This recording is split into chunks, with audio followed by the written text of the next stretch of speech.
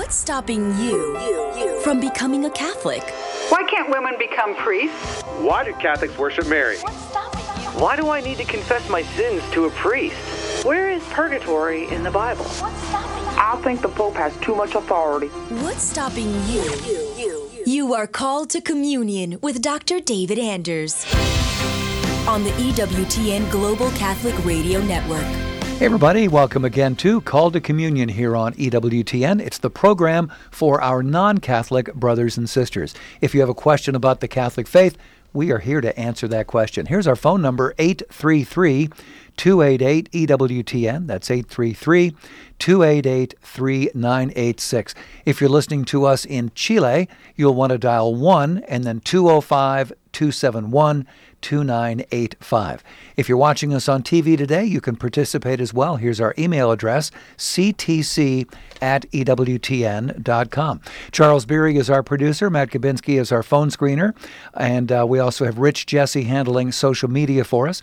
If you want to ask a question via YouTube or Facebook, we're streaming on both those platforms right now, along with all of our other media efforts here. So just put that question of yours in the comments box. Rich will see that. He'll send it to us here in the studio. Hopefully we can get your question answered on today's program. Again, the phone number, 833-288-EWTN. I'm Tom Price, along with Dr. David Anders. Tom, how are you today? Doing very well. How are you, sir? I'm doing decent, thank you. Fascinating question here from John, who says, there is a local Plymouth Brethren chapel in my neighborhood. They believe they are a true continuation of the early Christian community, not the Catholic Church. They denounce the Catholic claim that Jesus founded the Church, as they don't believe in the papal succession, starting with Peter. Would you be able to provide me with any other persuasive factual evidence in support of Jesus founding the Catholic Church and support of Catholic doctrine? Yeah, so, it's interesting. I'm familiar with the Brethren folk, and they take the New Testament as their rule of life, believe that is the blueprint for Christian living.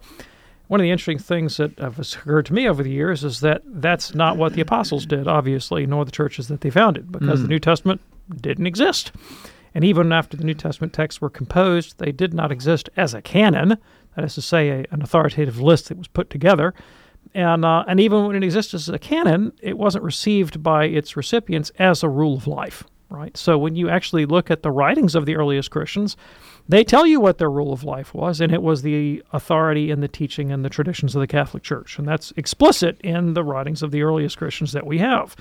So whatever else you can say about the Plymouth Brethren, their way of life is not apostolic, and it doesn't conform to the pattern of the earliest Christians. But that wasn't your question. Your question was, what evidence is there for Christ having founded the church? Well, yes. How about the express words of Jesus himself, who said, I will found my church? Bingo. Yeah. And the writings of the apostles that clearly understand the church to be one holy Catholic and apostolic. Mm-hmm. That there's no conception in Christian antiquity of say, a variety of independent, autonomous congregations. Rather, there's an understanding that those congregations are participants in a common enterprise and subject to a common authority. I mean, what else could you take away from the 15th chapter of the book of Acts when the apostles and elders meet in Jerusalem in a council and decide matters of universal policy that are then imposed upon and carried to all the churches throughout the world?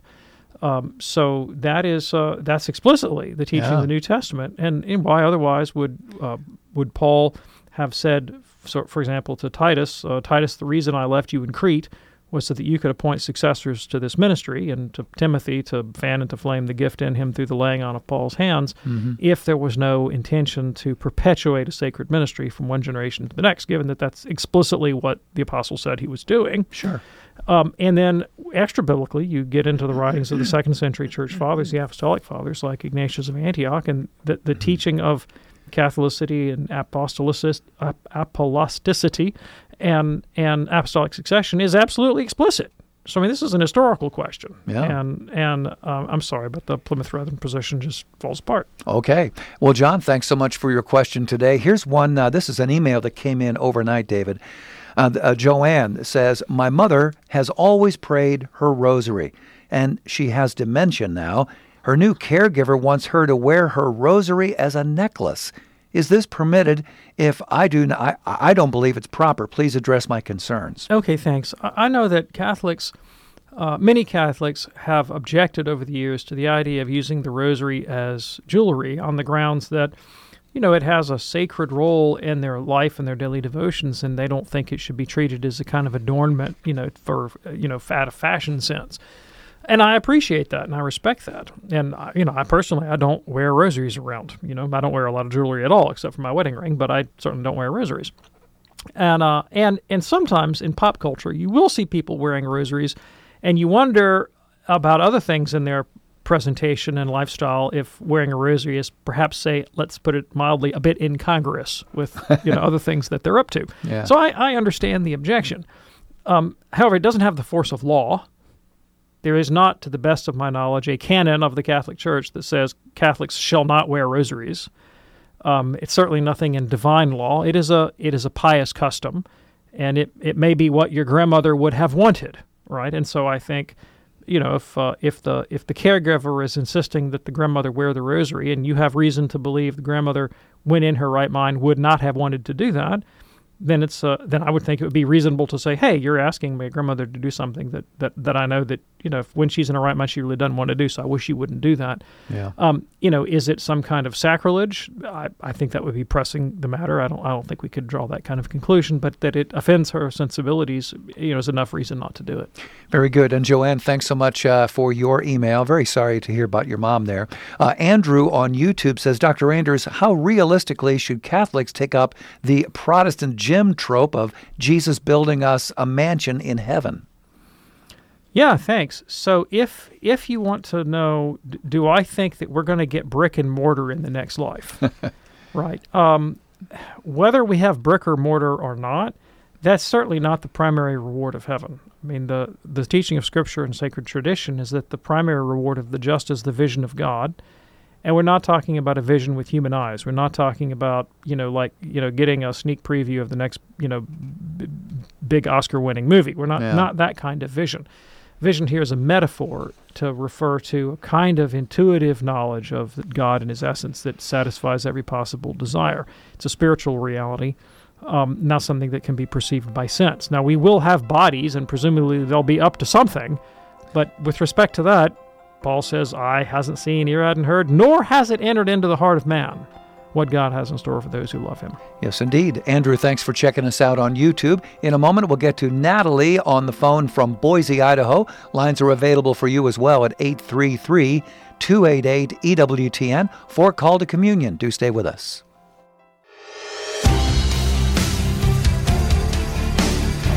It's Called to Communion with Dr. David Anders here on EWTN. Before we go to the phones, we just heard from Father Bill Fox, who checked in on YouTube.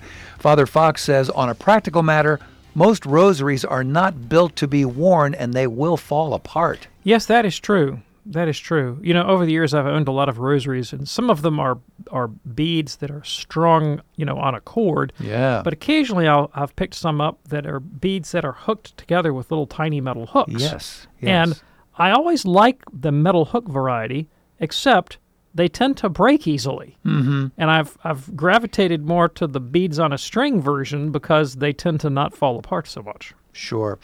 I know that EWTN sells the Warrior's Rosary, which is built like a tank. It'll be here when we're long gone. It's just fantastic. If you're ready now, let's go to the phones at 833-288-EWTN. Beginning today with Natalie, a first-time caller from Boise, listening on the great Salt and Light Radio. Hello, Natalie. What's on your mind today? Hi. Well, my husband and I have lots of family that were baptized Catholic, and then didn't really take their faith serious, and then married someone outside of the Catholic Church. And we have one couple, and specifically, where he came back to the faith, and his wife was not Catholic. And so she doesn't want to get their marriage convalidated because she would have to admit that her marriage is not valid. And they have children, and she believes completely that their marriage is 100% valid. And so I guess it's a two-part question. So the first part is, is there anything that we can do to help encourage that, or what we can Yes. do? And then the second part of the question is, we have multiple, 3 or 4 people in our family that are married like that. Is there any obligation as Catholics that we don't recognize their marriages, or Yes. how do we I'm with you. I work around that? I understand. Okay, so let me ask you a question real quick. So this situation is, I think you said you have a brother who's come back to the practice of the Catholic faith, but he has a non-Catholic wife, and she's unwilling to have the marriage convalidated. Is that correct? Yeah, specifically because she believes the marriage is... Got you. Okay. I have a solution for him, and it will not offend the wife. In fact, it is designed specifically for his situation. When you have a married couple, or, a couple that would like to be married, and they've assumed themselves to be married, but it turns out their marriage is invalid. One of them wants to have the marriage convalidated. The other does not want the marriage convalidated. The one that does not is a non-Catholic, but otherwise willing to remain in the marriage. When you have that situation exactly, there is a procedure called radical synation. Radical synation. And it allows for the marriage to be validated by the church without the unwilling spouse participating in an ecclesiastical ceremony. And so that is what your brother needs to do. He needs to approach the church about the radical sanation of his marriage. Now, it is possible that if he approaches his parish priest and says, I want to have my marriage radically sanated, the priest will look at him like he has two heads and say, I don't know what you're talking about. You need to have your marriage convalidated. And that is only because, priests, they should know this, but, there's such a thing as falling asleep in canon law class when you're in seminary, and it's not the most common procedure in the world. And so since it's not something they do every day, there are some priests that may not immediately jump up and say, oh, that's the right thing to do. But that's the right thing to do. Yeah, okay. yeah. So if he doesn't get an immediate response from the priest, he needs to press in a little bit harder. And if that doesn't work, he needs to go over the priest's head to the marriage tribunal and talk to one of the canonists from the tribunal in your diocese about radical sanation, and that will solve the problem. And the wife doesn't have to do anything. Like literally, she does not have to move an inch. All she has to do is want to be married to her husband. That's all she needs, and the church can radically sanate the marriage. So that's what I advise for him to do. Now, as to the theoretical question. So here's the situation. In Protestant theology, marriage is neither a sacrament nor is it an ecclesial state. What is marriage if you're a Protestant? How do Protestants understand marriage? Well, generally Protestants think that marriage is an institution founded by God. So they don't think it's unholy or something, but they think it's founded by God in the same way that, say, civil government is founded by God. Government is a divine institution according to the Protestant faith, and that God has set up the orders of the world for the sake of the common good. Mm-hmm. Plants grow on time, the sun goes around the earth, and civilization set up governments for the sake of the common good. These are all good things about the natural order that God instituted, but they're not sacraments, and they're not like intrinsic by their very nature to the constitution of the Christian church as such. Okay. But the Catholic, and so really for that, all that you really need to have a valid marriage if you're a non-Catholic person is just this commitment to lifelong fidelity to one another for the sake of raising a family. And, family has that function. It replenishes society. It is a kind of cell in the natural order of civilization, and that's all you need to make it get off the ground and work. Mm-hmm. Okay. But if you're a Christian and a Catholic, there's a different theology of marriage. Here's the theology of marriage. All right, you Protestants and you non-Catholics you're right as far as you go. Marriage, in that sense, is natural. It is part of the civil order and the constitution of nature, and it does serve the common good, and it does replenish society, and all those things are true. But if you're a baptized person, it's that, and it's also a sacrament. It's also a sacrament. It's a sacred sign of Christ's union with the church that's accompanied by divine grace to live that sign worthily. And it's an ecclesial state. What do I mean by an ecclesial state? It's an order of life within the church that Christ founded. In the same way that, say, being a priest there's an established order of priests within the Catholic Church. They have an office, they have a function. They rule, they govern, they teach, they sanctify, they administer the sacraments, they represent the bishops in their jurisdictions, and they have a function and an office and a place. They're constitutive of the architecture of Catholicism. You can't have the Catholic Church without the priesthood, right? You can't have the Catholic Church without the episcopacy. Religious life, being a monk, a nun, a religious brother or sister, is also an order of life within the Church. Their job is to take the evangelical counsels of poverty, chastity, and obedience, and to exemplify the perfect commitment to God that is the call to holiness of every person, but to do so with a particularly eminent form of life that is then a witness to the rest of the Christian faithful. But here's the kicker. If you're a Catholic, you also believe that Christian marriage is also an ecclesial state within the Church. It's just as much a part of the Church's architecture, of the brick and mortar of Catholicism, as is priesthood, episcopacy, or religious life. And because Catholic marriages, first of all, they not only replenish society, but they replenish the Catholic faithful. They make new Catholics. Like, where do you think priests come from, right? But they do so in a way that the family itself becomes a kind of mini parish or a mini congregation. St. John Chrysostom called it a domestic church, and that language has become very popular, especially since John Paul II. And so parents have a kind of religious and spiritual jurisdiction over the lives of their own children. They're like priests of their own families. They're like little mini missions of the Catholic parish out there in the world, sanctifying the world and bringing the presence of Christ to their neighbors. And now let's talk about, since that community, that domestic church, that those relations that have that job in the world, what makes them that? Well, it's the sacrament of matrimony. Matrimony is what constitutes them as that domestic church. Now let's talk about how sacraments ought to be celebrated. What would you think? What would your brothers and sisters-in-law think about a Catholic priest who said, I'd like to be ordained a Catholic priest, but what I would like to do is I love Disney World in Orlando, and I have this lifelong dream that I will hogtie my bishop, and I will carry him to the top of Space Mountain, the roller coaster at Disney World, and he will ordain me to the sacred priesthood at the top of Space Mountain. After which, we will all go for a celebratory, meal at Hooters or something. All right. Wow. That, I think you would see at a glance, that would be a highly inappropriate way to celebrate ordination. Yes. Right. It would not be appropriate to the dignity of the office or the role that he's going to occupy. And in fact, if he hogtied his bishop and made him ordain him at the top of Space Mountain, it would not even count as an ordination, right? It would be invalid because it doesn't follow the canonical form that the church has laid out there, okay? Now, but marriage is just as much as an ecclesial state. And so someone that says, I don't want to bother with the church, I'd rather get married by a justice of the peace, or, I've always wanted to get married on the beach, or, I knew a couple one time that actually got married underwater. Oh, my. They were scuba divers, and they took a justice of the peace down, about 20 feet under with them. And that's what the church says.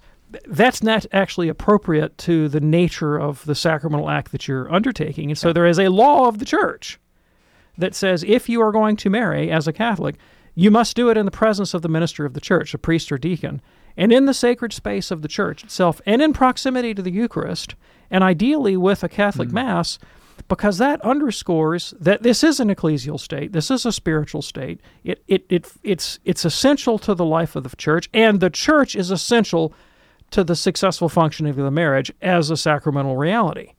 And if you don't do it that way, then we don't recognize your marriage as valid. That's the logic of the thing. Now, the church can dispense with that. A bishop, for a grave reason, can dispense from canonical form. But without that dispensation, it's not a valid marriage. And then finally, while it is, in fact, the promise of the spouses that affects the sacrament, right? So the church doesn't confer marriage on people. It witnesses marriages that they confer upon one another. Nevertheless, the persons involved, the Catholics involved, the husband and wife, belong to the church and are within its jurisdiction. So just like a bishop can tell a priest, you have to celebrate Mass in that parish, not this one. You're the pastor, you're the parochial vicar, or I take away your ministry for some reason. In the same way, in the exercise of their ministry as pastors, as it were, of their own domestic church, they're also subject to the authority of their bishop. And see, a lot of Catholics, this is my marriage, my family, I'm going to do it my way. I don't have to listen to my bishop. Well, yeah, you do. Yeah, you do have to listen to your bishop. Okay. Is that helpful for you, Natalie?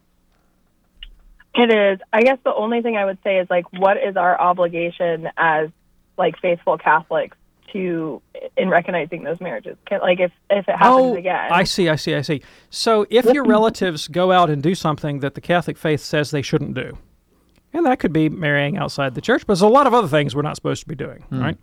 What do you do with that? Okay, well, depending on the severity of the case, sometimes you can admonish them. When do you admonish people? Well, you admonish people when it's a serious matter and they're likely to listen to you, and you're the best person to make the admonition. Usually with situations of these kind, none of those conditions pertain, because you go state your opinion and they can tell you what they think of you and your opinion, right? And off you go, right? Yeah. And so what you do is you make a prudent judgment, and only you can make this judgment. I can't make it for you because I don't know these people. You make a prudent judgment about what is the best thing for me to do? How can I help them make incremental steps towards the Catholic faith? Gradually. I may not get there all in one day. And probably the best first start is, how can I establish a loving, trusting relationship with them? Because if I just come beating them over the head with the catechism, I'm probably going to alienate them, and that's not going to bring them closer to the truth of the Catholic faith. Let me lead with my love and compassion and goodwill, and then maybe down the road, they'll be open to a deeper conversation about the nature of marriage. Natalie, thank you so much for your call. Great way to kick off the program today, and that opens up a line for you right now at 833-288-EWTN if you have a question for Dr. David Anders. 833-288-3986. If you're watching us on TV today, send us an email at ctc@ewtn.com. We just heard from Todd in Jupiter, Florida. He called in but couldn't stay on the phone. His question is, does the Catholic Church believe in separation of church and state? Also, do they want America to be a theocracy like evangelicals seem to? And finally, what would a Catholic state even look like? Yeah, thanks. I really appreciate the question.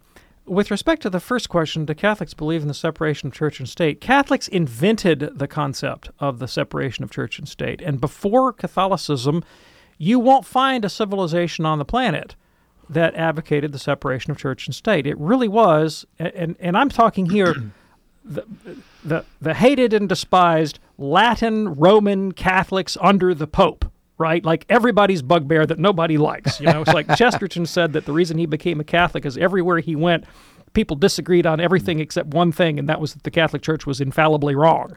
And he decided that a church that was infallibly wrong was a lot more interesting than anything else on offer. And when he investigated the church that was infallibly wrong, he concluded it was infallibly right. Right? So yes, the Church of the Inquisition, the Church of the Crusades, the church that everybody loves to pillory, was in fact the institution in world history that invented the concept of the separation of church and state.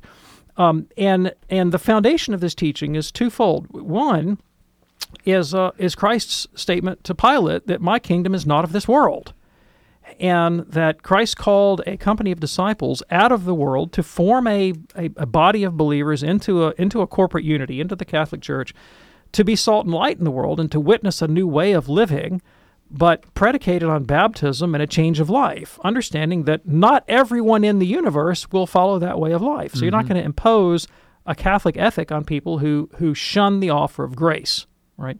And so you actually can't institute, say, a fully Catholic polity on a non-Catholic population, because Catholic living presumes the Catholic way of life and the sacraments, which are never forced on anyone against their will, right? And then secondly, Christ created an order within that corporate body of visible authorities, pope, bishops, priests, and so forth, whose jurisdiction is over souls and not over territory as such, and that the church. I'm running out of time, but basically the jurisdiction of the civil government, over peoples and land is of a fundamentally different order than the jurisdiction of the church over its own members. Now, we'll get to the other parts of this question after the break. Stay with us right here on EWTN's Call to Communion with Dr. David Anders. It's Call to Communion here on EWTN with Dr. David Anders. Just before the break, we were tackling some questions from Todd in Jupiter, Florida. Todd's first question was, does the Catholic Church believe in the separation of church and state? David pointed out that the Catholic Church invented that. So, yes, that is a yes. The other two questions, which we're going to do right now, do they want America to be a theocracy like evangelicals seem to?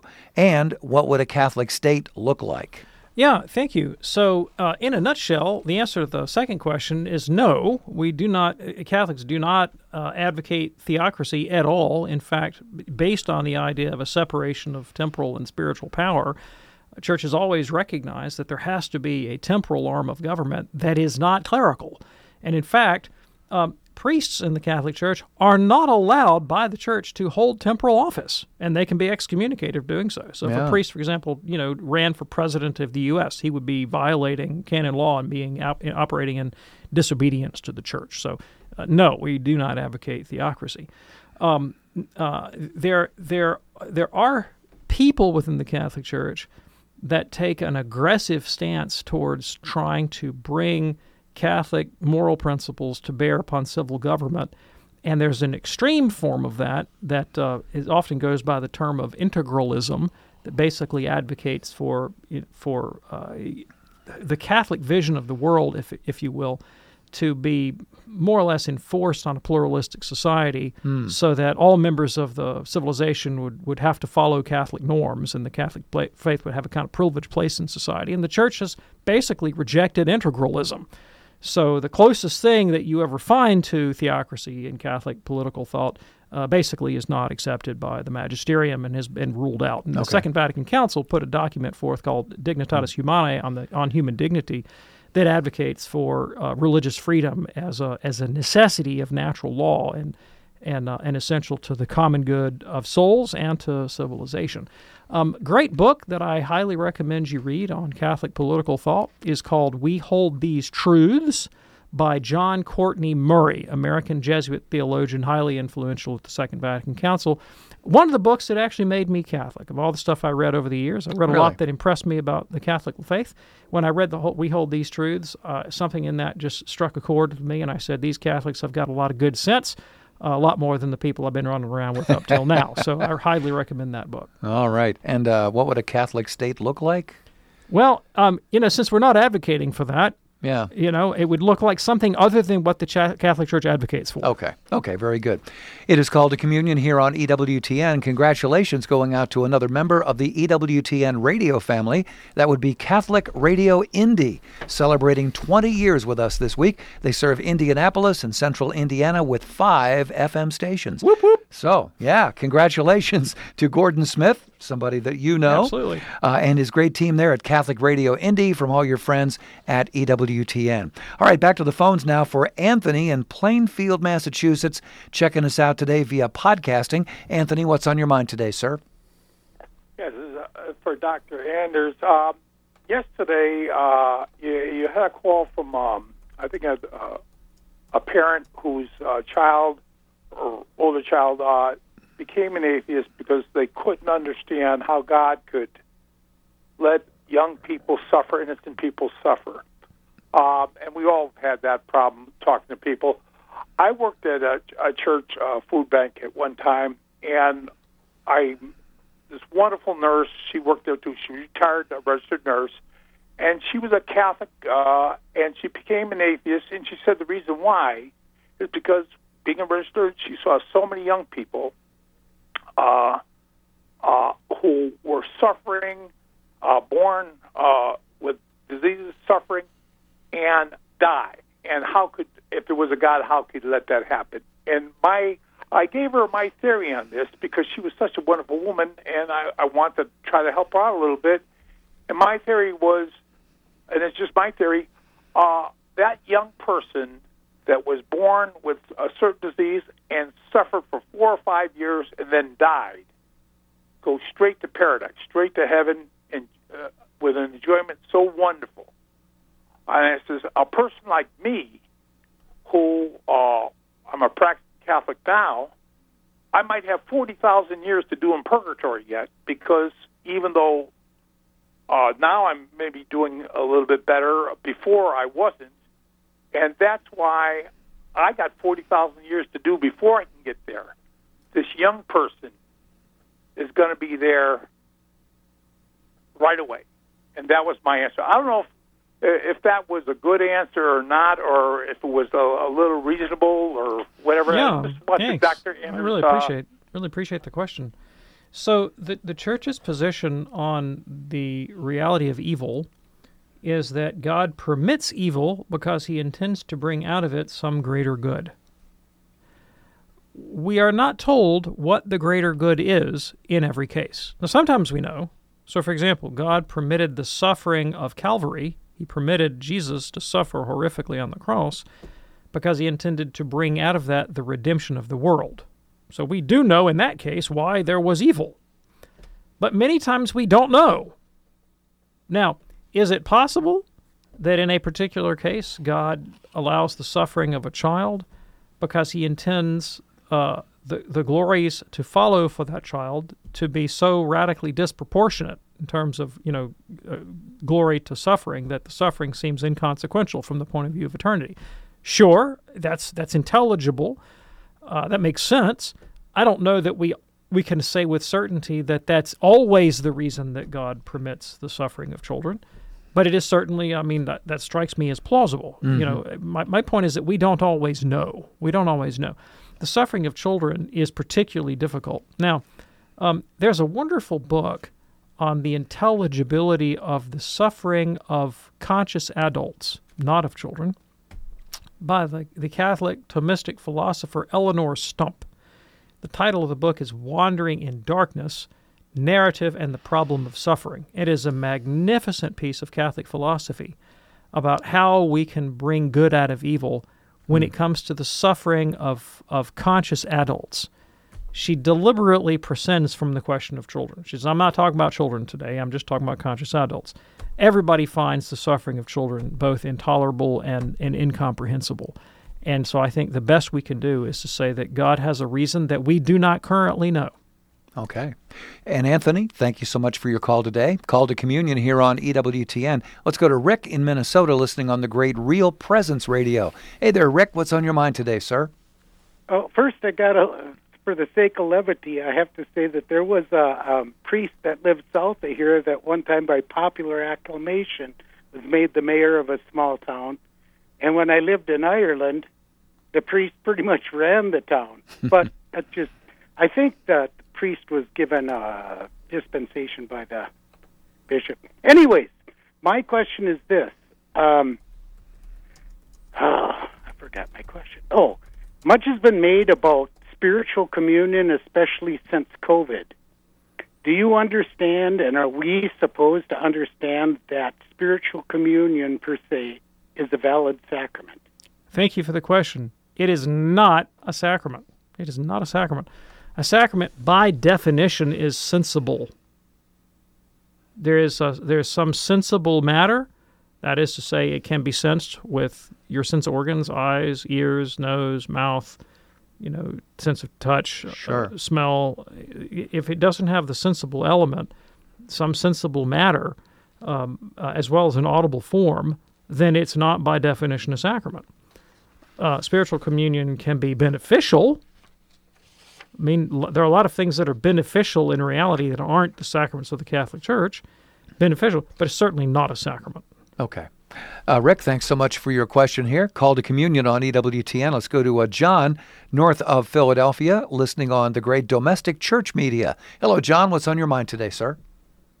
Hi. I was just curious because my question is really, is there anything inappropriate about a Catholic person who is, let's say, a male, either while they're not married, having friends who are of the opposite sex, or who are married and having friends who are, married to other men? Is there anything inappropriate about that? Yeah, thanks. I really appreciate the question. I think it depends entirely on the context and the nature of the relationship. So, for example, I would consider Tom's wife to be among my friends. But I'm never going to take her out to dinner without Tom there. I appreciate that.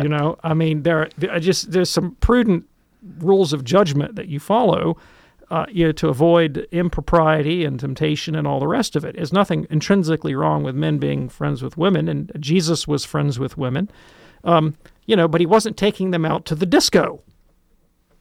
So you use good judgment. There it is. Appreciate that, John. Thank you so much for your call. I'm trying to visualize a first century disco. It's kind of tough for me, No sound system, no speakers, not a whole lot of music either. But they did have falsetto.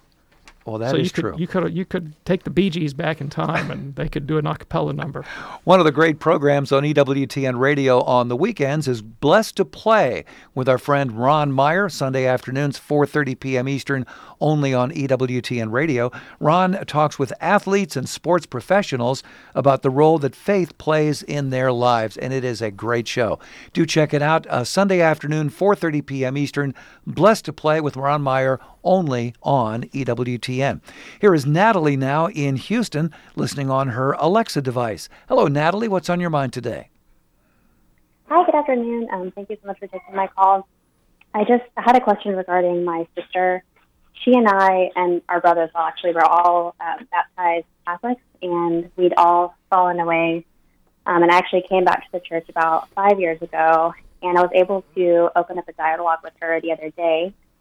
She's now married and has 2 young children, and I just kind of asked her if she's thought about or she's talked with her husband about what they believe, regarding faith, religion, and God, and if they believe there is a God or not. And she kind of came back to me and just said that that she hasn't really thought about it too much before, and she said she's never felt a connection with a religion, that she does respect the values of religion. I think she maybe meant Christianity.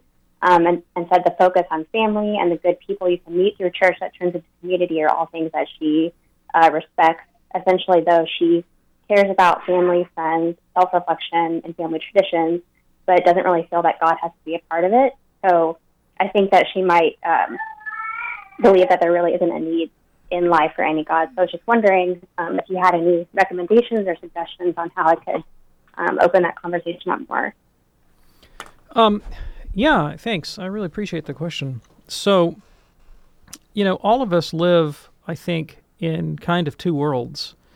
We live in the utilitarian world of objects, of the material realities around us, of cars and pineapples and you name it, and we manipulate those things in a consumeristic fashion for our immediate material advantage. But then we also, all of us, inhabit a world that can't be seen or touched in the same way, and that's the world of love and meaning and justice, or the lack thereof. And I think the religious impulse, in all people, not just Catholics, is born out of the tension that naturally exists between the utilitarian world of manipulable objects, and the world of love and justice and meaning, that by definition transcends that material world. And for most people, they invest a lot more at the level of the heart and the mind in that unseen world than they do in the seen world. But this raises a question, and that is the question of the rationality of that choice, right? Because if the world of love and meaning and justice is just a fantasy and nothing but a fantasy, then we are fools. But it's very rare that you find a consistent materialist. I mean, he may be a materialist up until you hit him on the thumb with your hammer, and then he says, Al, you shouldn't have done that. That wasn't fair, right? And he appeals to a standard that he can't see or touch or taste.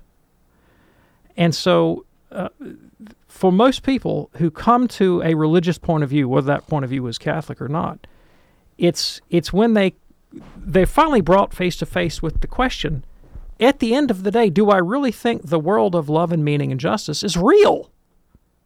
Maybe not material, not real in the way that apples and cars and pineapples are real, but real in some way that makes an actual claim on my life and the life of my neighbor, so that I can point to my neighbor and I can make the statement, that's not fair, and I'm saying something more than a mere impulse, more than just a preference. Fair meaning something more than I don't like that, right? That there's actually a standard there to which I'm pointing.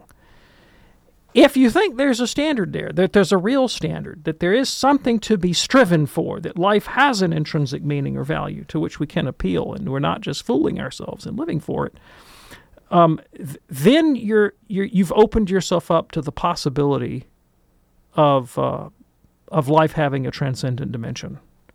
Now, what's the best way to engage that? Well, it depends on the person you're talking to. For me,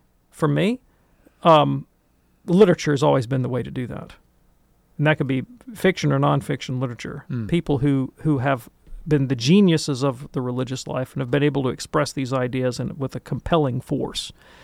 A lot of people have gotten a lot of mileage out of somebody like C.S. Lewis as an apologist. The book, The Abolition of Man, is explicitly on this discussion. It is about whether the sense of love and meaning and justice to which we appeal has any reality, or if it's just this fantasy in our minds. And he obviously makes the claim that it's real, that the natural law, or the Tao that the Chinese would call, or the Dharma that the Indians appeal to, is a real thing, and that it sets a kind of transcendent reference point for our lives. The Catholic writer Giussani of Communion and Liberation, his book on the religious sense, another one that tackles the same theme. The writings of Pascal, the Pensée of Pascal, all about this question. So, great Catholic and non-Catholic religious apologists who have made the claim for, some sort of unseen reality.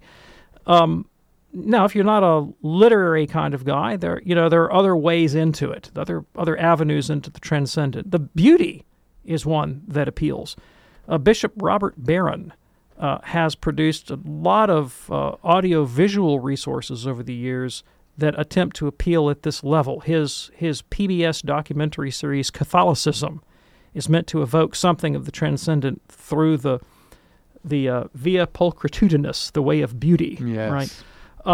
But that would be true for great Catholic poets and artists as well. So some people, I know a soul, she's dead now, was a Catholic religious Dominican nun, who as a young girl felt the impulse to religion. She asked her mother to take her into the various churches in her neighborhood in Chicago, and her mother took her from one to the other.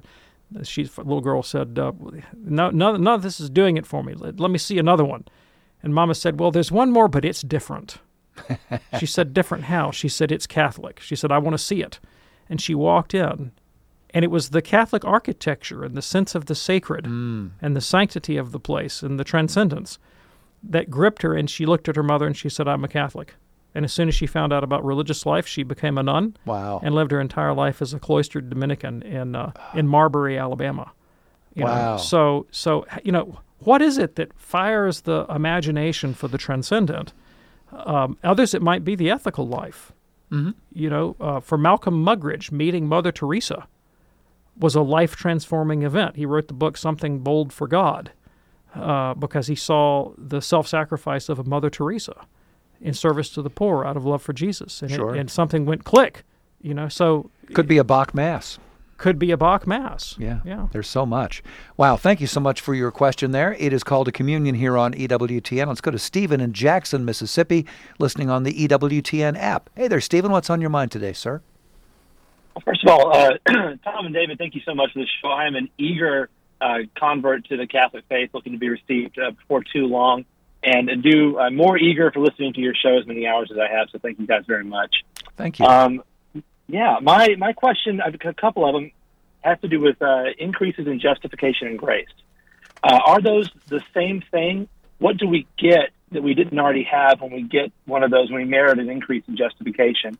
And then my second question is, the sacrifice of the Mass, hasn't God already received that sacrifice? I know the sacrifice of Christ is infinite in value, but hasn't God already received that at the cross? What are we offering him that he hasn't already received? And I'll hang up and listen to your answer. Yeah, thanks. These questions are related, believe it or not, and I really appreciate them. So in the Latin West, the idiom, the language, the metaphor that we use to describe the process of salvation is justification. That's the terminology that we use.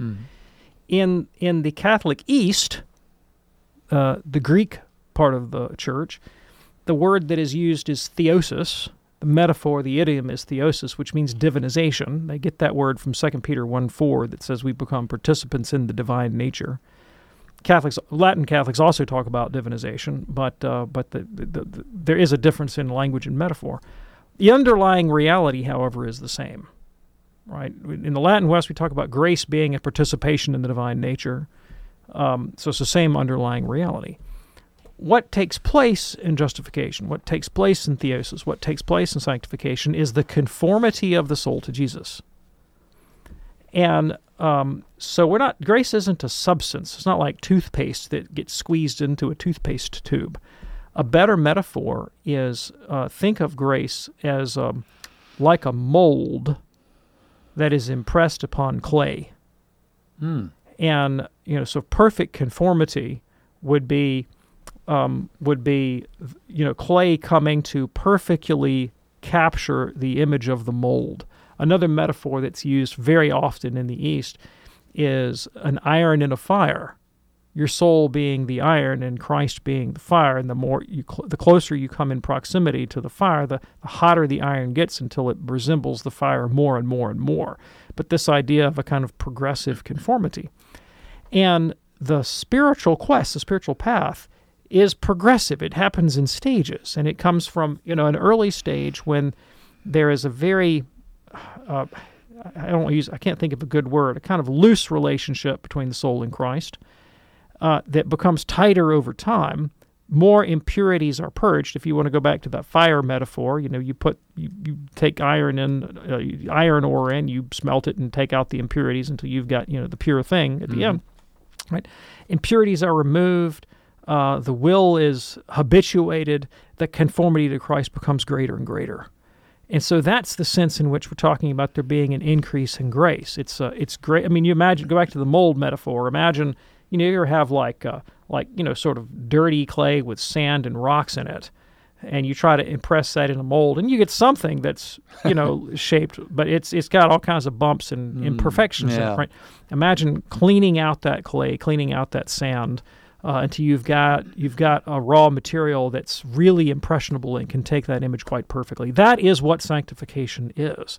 It's this gradual removal of all those impurities, enabling a greater and greater conformity of the soul to Christ. And so the metaphor, so how can you increase, how can you merit an increase? Well, if you've made it part of the way there, it's a little bit like going downhill. You pick up steam. Sure. Right? Sure. You can get off the rails, but you can pick up steam. Okay. And again, with the question of the sacrifice of the Mass, hasn't God already derived the benefit? So we use language of propitiation and expiation when we talk about the Mass and the sacraments, but keep in mind that our doctrine of God suggests that God himself never changes at all. At all. There's no change in God. So God does not derive a benefit from our acts of propitiation. It is we who derive the benefit. And in the sacrifice of the Mass, every sacrament displays for us a sacred reality that is meant to be impressed upon our souls. So there's a sign aspect to the sacrament, then there's the mysterious supernatural part. But the sign aspect is a teaching, and what is taught is the spiritual reality that's meant to be impressed on our souls. So in baptism, we figure, we witness, we represent the washing of impurity from the soul, death and rebirth with Jesus. And that tells us that is the reality that I am meant to live through this sacrament. What is being figured by the sacrifice of the Mass? Well, it's the offering of Christ's body, in imitation of which we are to offer our own. And so by the repetition of the Mass, we are continually renewing our own consecration to God through Christ in a ritual way, empowered by the Holy Spirit, that facilitates that progressive sanctification that we just described. The Mass is the ritual form that our interior sanctification and redemption takes. All right, very good. And Stephen, thanks so much for your call today. Real quick question here from John on YouTube regarding Paul's saying, "What no eye has seen, nor ear heard, nor the human heart conceived, God has prepared for those who love him." Do we know what his source is for this or how he came to it? We have some speculation about that. Okay, right. So there was spirituality in Second Temple Judaism that has been called Merkabah mysticism or throne mysticism.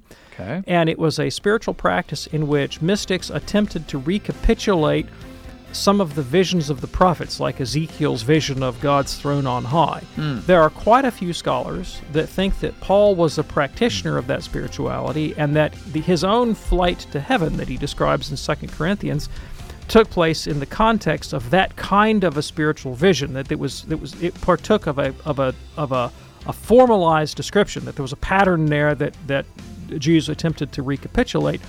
And so his eye hasn't seen and ear hasn't heard was a statement about his own spiritual experience that took place in the form of one of these Merkaba trances. Very good. John, thanks for your question via YouTube. And Dr. David Anders, thank you, sir. Thanks, Tom. Hope you can join us next time for Call to Communion with Dr. David Anders. Until then, I'm Tom Price on behalf of our fantastic team. Hope that you have a great day, and we will see you next time. God bless.